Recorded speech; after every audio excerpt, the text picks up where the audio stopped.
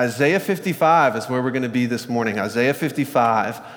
So we're going to read our text. If you're using one of our Bibles, which are located on these black tables around the room, page 513. If you forgot your Bible, if you don't have a Bible, feel free, get up, grab one of those Bibles. It's totally cool. It's not weird. But Isaiah 55, the first few verses is where we're going to be together this morning. And I just want to start out just by reading our text. Just by reading our text this morning. Isaiah 55, First three verses, I think, is where we're going to end. Isaiah 55, starting in verse 1, says, "Come, all you who are thirsty, come to the waters. You who have no money, come, buy and eat. Come buy wine and milk without money and without cost. Why spend money on what is not bread and your labor on what does not satisfy? Listen to me and eat what is good, and you will delight in the richest of fare. Give ear, come to me, and listen that you may live, and I will make an everlasting covenant with you, my faithful love promised to David." And so last week we wrapped up our series in Ephesians, and this gives us a couple of weeks. So if you got a lot of time on your hand, you can go back and catch up on Ephesians with us. But we're going to start our fall teaching series in a couple of weeks, which gives us just a little bit of a gap, kind of these weeks in between. And we actually plan these on purpose because it gives us a little bit of freedom. Whoever's teaching that week should just spend some time kind of discerning and praying and just kind of following wherever they feel like God is leading them. And so just during my times of prayer this week, during my times of worship this week, I just kept being led to this idea of thirst. Just kept being led to this idea of thirsting, of longing, and it wasn't because I was dehydrated, I don't think. This idea of thirsting and longing, I don't know if anybody in this room may be able to relate to this. Are there any runners in the room? Anybody who runs? Smart group of people, really smart. Okay, there's a few. I love it. So I personally don't understand this. I don't get this because when you have the choice to run or not, I don't know why you would, but anyway, imagine yourself like running one of those like really long distances. Say you're training for a marathon. I imagine this is true. Those really long runs where you come back and there is nothing better than like a glass of water. You're thirsty, you're parched, you're sweaty, and there is nothing you want more than that like cold glass of water. I don't relate to this personally, but I do play basketball from time to time, and I was playing basketball with some just guys in my neighborhood, and it was not this past week, so it was the week before. It was like the heat index was 95 degrees, and we were playing outside, and I don't really know why we did this, but I was to a point, in all honesty, where I thought I might not be standing up here ever again. Like, I was to the point of on the brink of death, and I found myself wanting water more than anything. It has never, ever tasted so good. I actually want to invite you to kind of use your imagination with me this morning. I invite you to use your imagination with me. You can close your eyes if you want, however you best use your imagination. And I want you to picture a scene with me. Picture a scene of a desert. It's a desert-like scene, and in this desert-like scene is somebody running. You can close your eyes, you can open your eyes however you want. You picture this person running. And they're running in this desert-like scene, and they've been running for a while. So imagine this person tired, exhausted, sweating. They've clearly been running for a pretty long time. And they're to the point of just the brink of exhaustion. And now right beside them is this stream of water. So use your imagination. Right beside them is this stream of water. And this stream of water is crystal clear. It's appetizing. It's cold. And what happens next in this scenario? I think what I would imagine would happen was this person running to the point of exhaustion would drink from the stream, right? But using your imagination, I want you to imagine this person keeps running and keeps going, more tired, more exhausted, and they never access the stream of water that was right there beside them the entire time. And I was just imagining this week, just kind of imagining this scenario that I just shared with you in my mind. And I realized quickly, I think God was just kind of speaking into my heart, that this is me far too often, obviously not in the running sense, but spiritually. And I could be wrong. I might be wrong, but I imagine you maybe have felt this yourself in the spiritual sense, in the life sense, this place where you are longing. You are in desperate need of a drink of water. And so I began to reflect. I just kind of began to reflect on how often my soul just thirsts for something more. I'm just going to invite you to kind of reflect right now. How often does your soul just kind of thirst for something more? Something more in life where you find yourselves kind of, there's got to be something more, right? And as I reflected, I realized how often I tend to run to the waterfalls of the world. The waterfalls that the world has to offer, only to figure out that it was just a mirage. Only to figure out that thing or that experience, didn't quite satisfy. It didn't quite quench your thirst like you thought it would. And here's a truth that I've known, but it kind of hit me in a fresh way this week. Hit me in a just real fresh way. It is God alone. It is God alone who can quench the thirst of humanity. Because here's the reality. We were created from God. We were created by God. We were created for God. And I think at the core of our being, at the core of our insides, is this vacuum, is this void that only God himself can fill. So this morning, we're going to look at this incredible invitation from God to all of humanity. This amazing invitation from God to you, to me, to every single person that will ever walk on the face of this earth. An incredible, magnificent invitation from God. Let's read it again. Isaiah 55 says, "Come, all you who are thirsty, come to the waters, and you who have no money, come buy and eat. Come buy wine and milk without money and without cost. Why spend money on what is not bread, and your labor on what does not satisfy? Listen to me, and eat what is good, and you will delight in the richest of fare. Give ear and come to me. Listen that you may live, and I will make you an everlasting covenant, my faithful love promised to David." And so the way that we're going to look at this just incredible invitation from God this morning is by looking at three questions. I want us to look at one, who is invited? Like, who is invited, number one. Number two, where are we invited? Where does this invitation lead to? And three, how is it that we accept the invitation that is offered to us? How do you accept the invitation? But before we jump into kind of answering these three questions, I want us to understand just the beauty of Isaiah, the book itself, who Isaiah was, when this was written, why it was written, and not just for the sake of knowledge, because it's going to give us incredible, amazing insight into Jesus in the present day.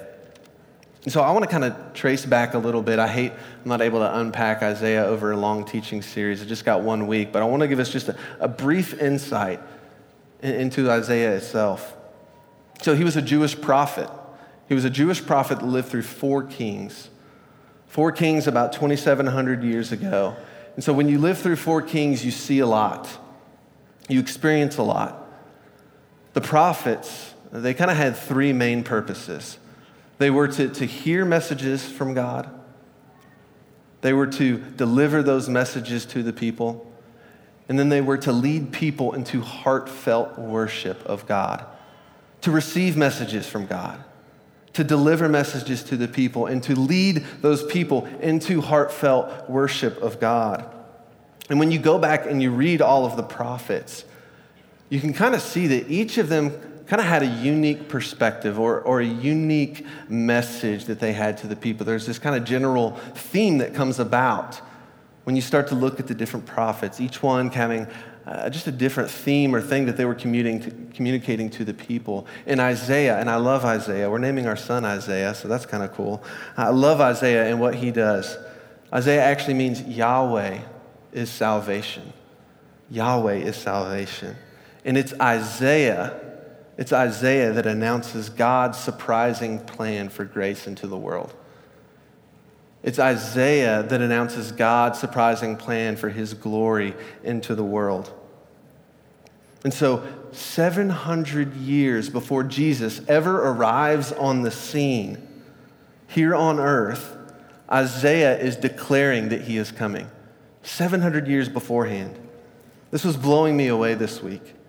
And in fact, before we jump into Isaiah 55, we kind of have to understand what happened the previous couple of chapters. So back in Isaiah 53, Isaiah, this prophet, he is describing in great detail, 700 years ahead of time, that Jesus would come to this earth, that he would die for our sins, that he would raise again to life. 700 years beforehand. Let's look at Isaiah 53, 4 through 6. You don't have to jump there. You can close your eyes and listen if you want. Isaiah 53, 4 through 6. And this is the amazing great exchange.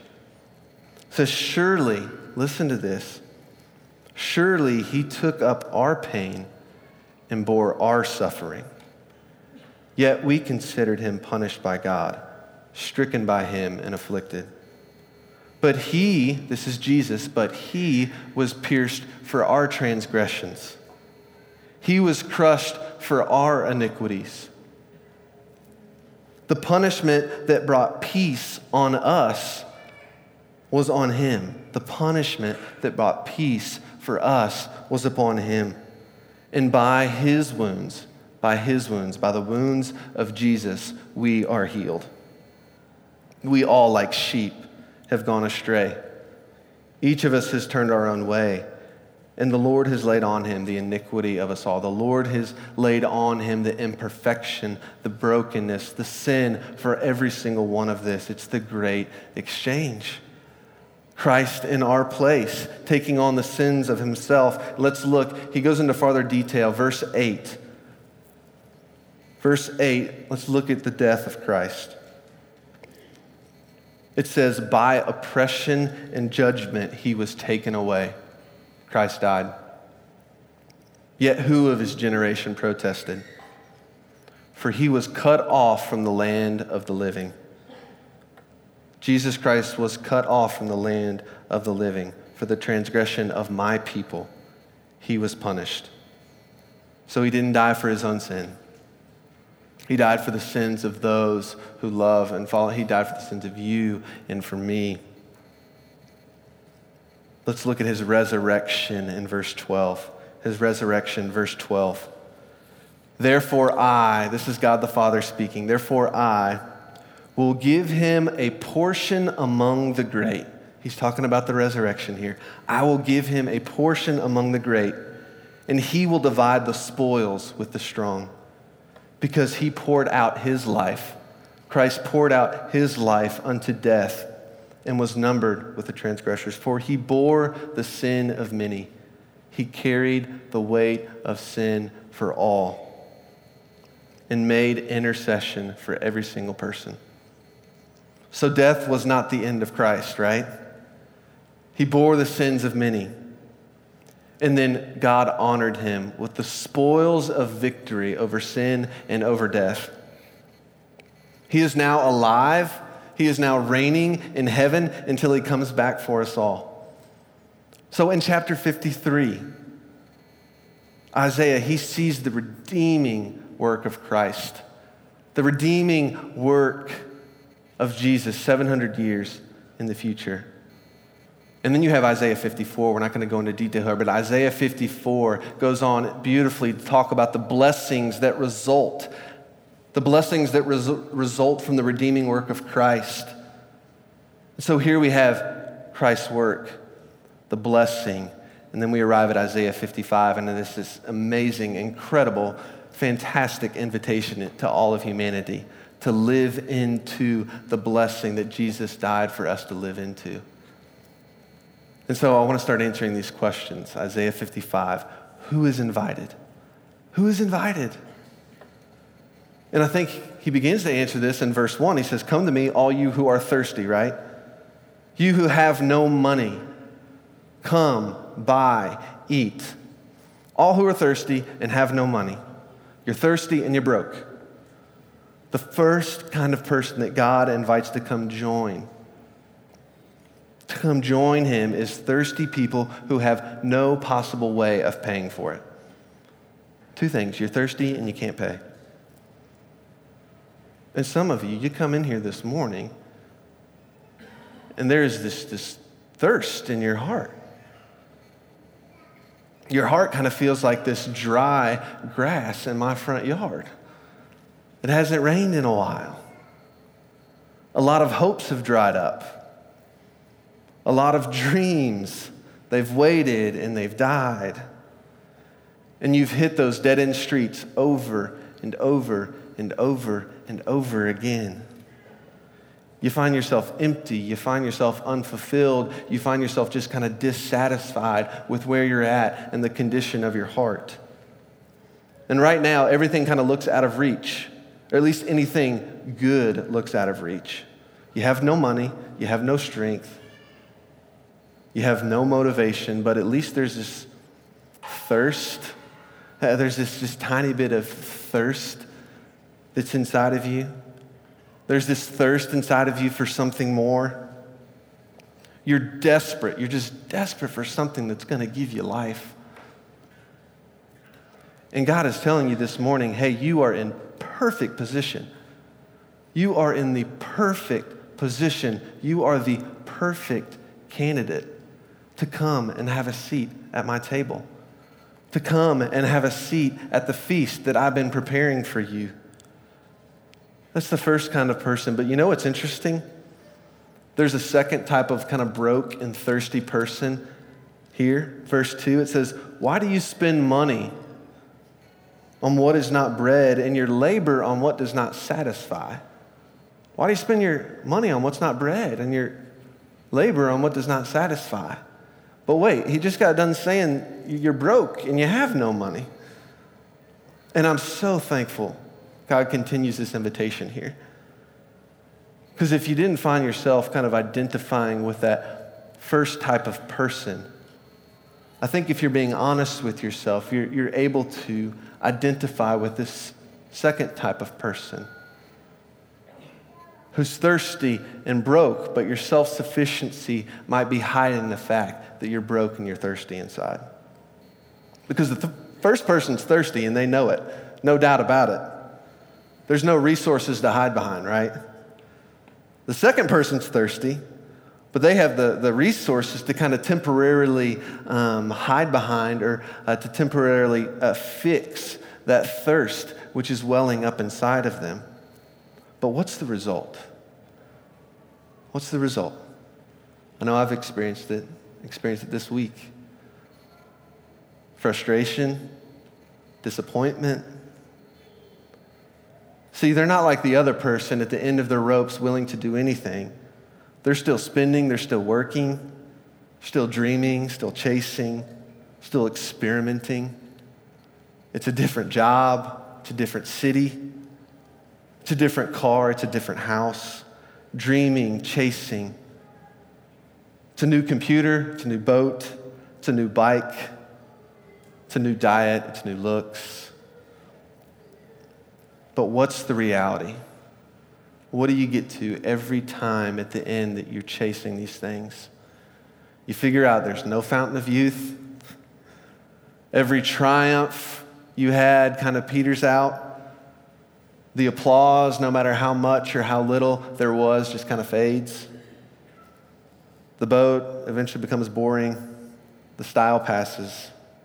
And everything that was once new becomes old, right? And the options, they get fewer and they get fewer and they get fewer. And I think when I'm honest with myself, when you're honest with yourself, there's this canyon of need. There's this canyon of longing inside of you, no matter how self-sufficient you may seem on the outside. This is the same for all of us, no matter which person you find yourself identifying with. And for the record, I kind of find myself identifying with both, depending upon where I'm at.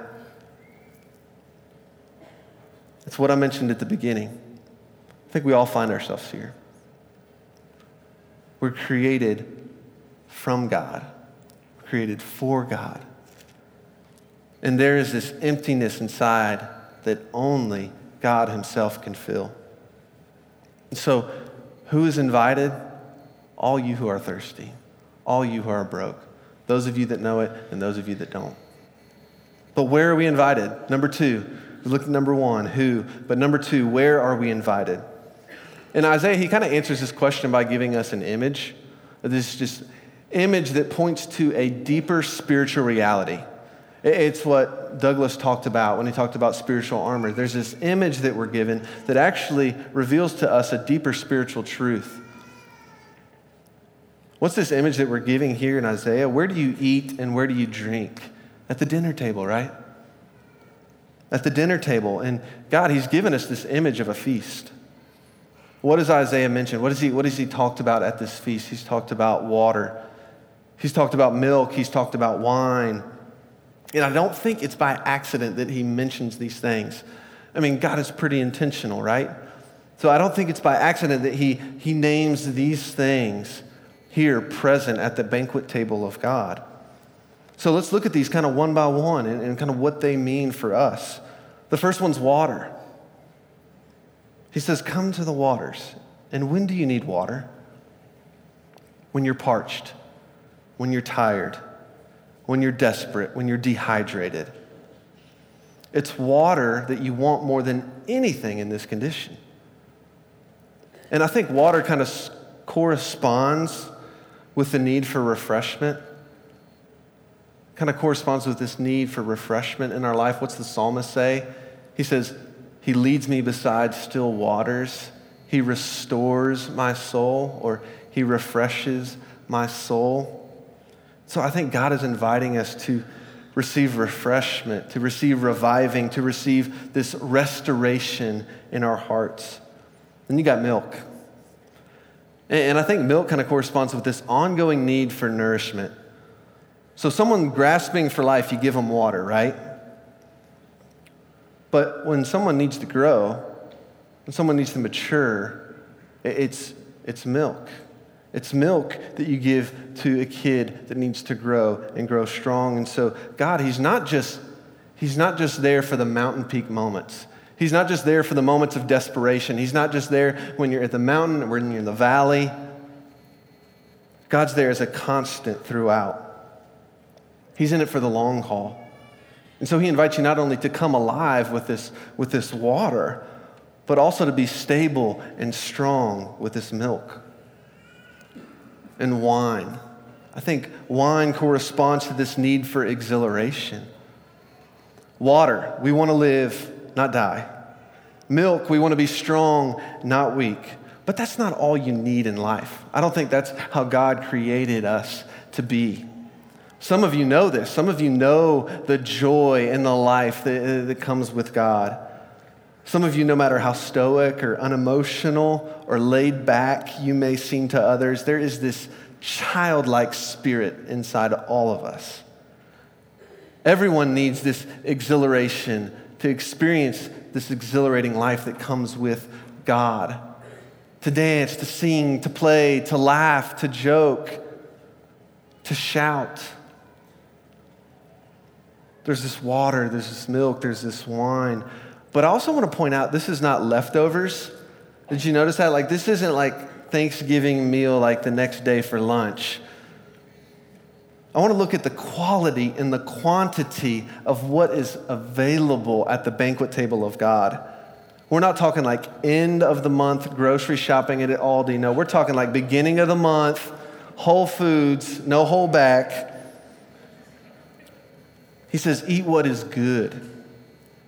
Eat what is good. And you will delight in the richest affair. You will delight in the richest affair. Now, we don't really use this language much. The food, the richest affair. No, like we don't really use that kind of language. But what he's trying to say is we're talking about the best drink and the best food at the best party. And guess what? It's never ending. He never runs out. As much as you want, whenever you want. The quality and the quantity of what is available in God, we can't even fathom it. It sounds good, right? Sounds good, like almost too good to be true. And what Isaiah is doing is he's given us this image that points to a spiritual reality of the life that we have available in God. And in verse 3 is what the reality behind this image is. Verse 3, he says, give ear and come to me. Listen that you may live, and I will make an everlasting covenant with you, my faithful love promised to David. Okay, in verse 1, he said, come to the waters. Come to the wine and the milk. In verse 3, he says, come to me. He says, come to me. Things change. He's letting us know, hey, God is our living water. God himself is our nourishing milk. God himself is our intoxicating wine. But he doesn't stop there. He goes on to say, I'm making a covenant with you. And this is huge. Like, this is important for us to grasp. This is important for us to understand. He's making a promise with us. He's making a promise with you, the same promise that he gave David in 2 Samuel. And what is this promise? When you go back and look, it is a steadfast, sure love. His steadfast, sure love. This means that when you come to God, when you give your life to God, he is making an unbreakable, unshaking oath with you. He says, I'm going to pursue you with goodness and mercy all the days of your life. His love with you is never ending. It's never forsaking. There is nowhere you can run that the love of God will not find you. This is the covenant that he's making with you. And I can tell you, there is nothing better. There is nothing more freeing. There is nothing more satisfying than the never-ending love of God. Where's this promise for us? Where is this promise for you and me? It is in the life, it is in the death, and it is in the resurrection of Jesus. Which kind of brings us to this third question. Okay, how do we accept the invitation? And I want to look at Jesus' words 700 years later in the Gospel of John. Listen to this. Close your eyes and listen to this. This is amazing. Let's look at the answer from Jesus. Jesus answered, he says, everyone who drinks this water will be thirsty again. And he's at a well with a woman. He says, everyone who drinks the water from the well will be thirsty again. But whoever drinks the water that I give them will never thirst. Indeed, the water I give them will become in them a spring of water welling up to eternal life. Later on, Jesus stood and in a loud voice, this is what he said. He says, let anyone who is thirsty come to me and drink. Come all, everyone, every person, every kind, with every story, come to me and drink. Whoever believes in me, as the scripture has said, rivers of living water will flow from within them. And by this he meant the Spirit, whom those who believed in him were to receive. Let anyone who is thirsty come to me. Whoever believes whoever believes, rivers of living water will flow from within them. And by this, he meant his Spirit. How do you accept the invitation? It's pretty simple. You believe and you have faith in Jesus. And you start walking with him. And you start living for him. And you start living with him. And you start following his footsteps and reading his word and communicating and communing. And then the more that you walk, the more that these streams of living water begin to bubble up inside of you. And so my question this morning to all of us is, are you thirsty? Are you thirsty? Are you ready? Are you willing? Are you wanting to drink from the streams of living water that come in life with God? So for those of you who aren't yet followers of Jesus, I just want to invite you to come. Start drinking from the water that Jesus died for you to drink. He's saying you don't have to be perfect. You don't have to have it all figured out. In fact, you're not perfect and you don't have it all figured out. All you got to do is come. Accept the invitation and start walking and following the one who loves you more than you will ever be able to fathom or imagine. For those of you who are already following Jesus, some of you right now are like, yeah, I am drinking from those streams of living water. Keep drinking. Keep drinking from those streams, because what happens is when we drink from those streams, we come to a place where it is just overflowing. And that's where this whole thing leads. It's overflowing to the place where it's spilling out upon the people around us. And I wish we could go on in Isaiah verses 4 and 5. It just talks about how Jesus did not come just for you and for me, but for all nations, for every nation, for every person. And you know what his plan is? You know what his plan is? It's you. It's me. It is by his grace and his mercy that he says, hey, church, I'm going to fill you with my Spirit.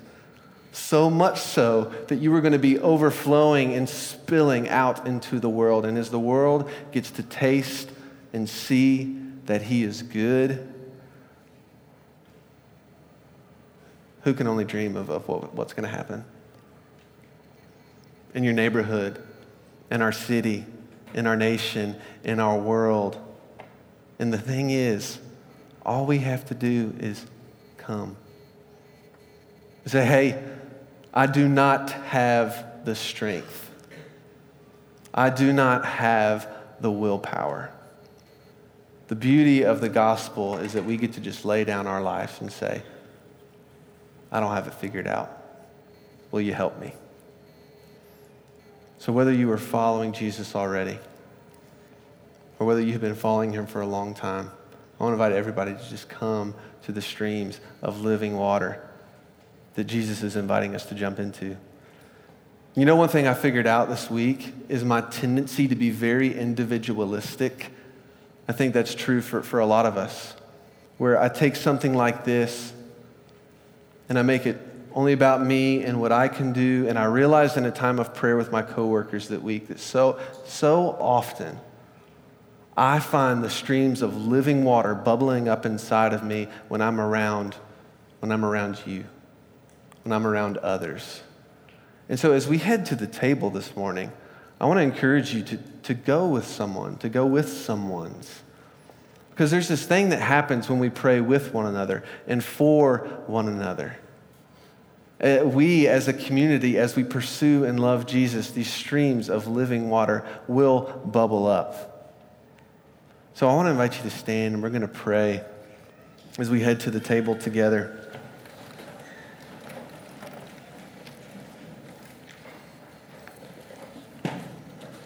Our gracious, gracious Heavenly Father,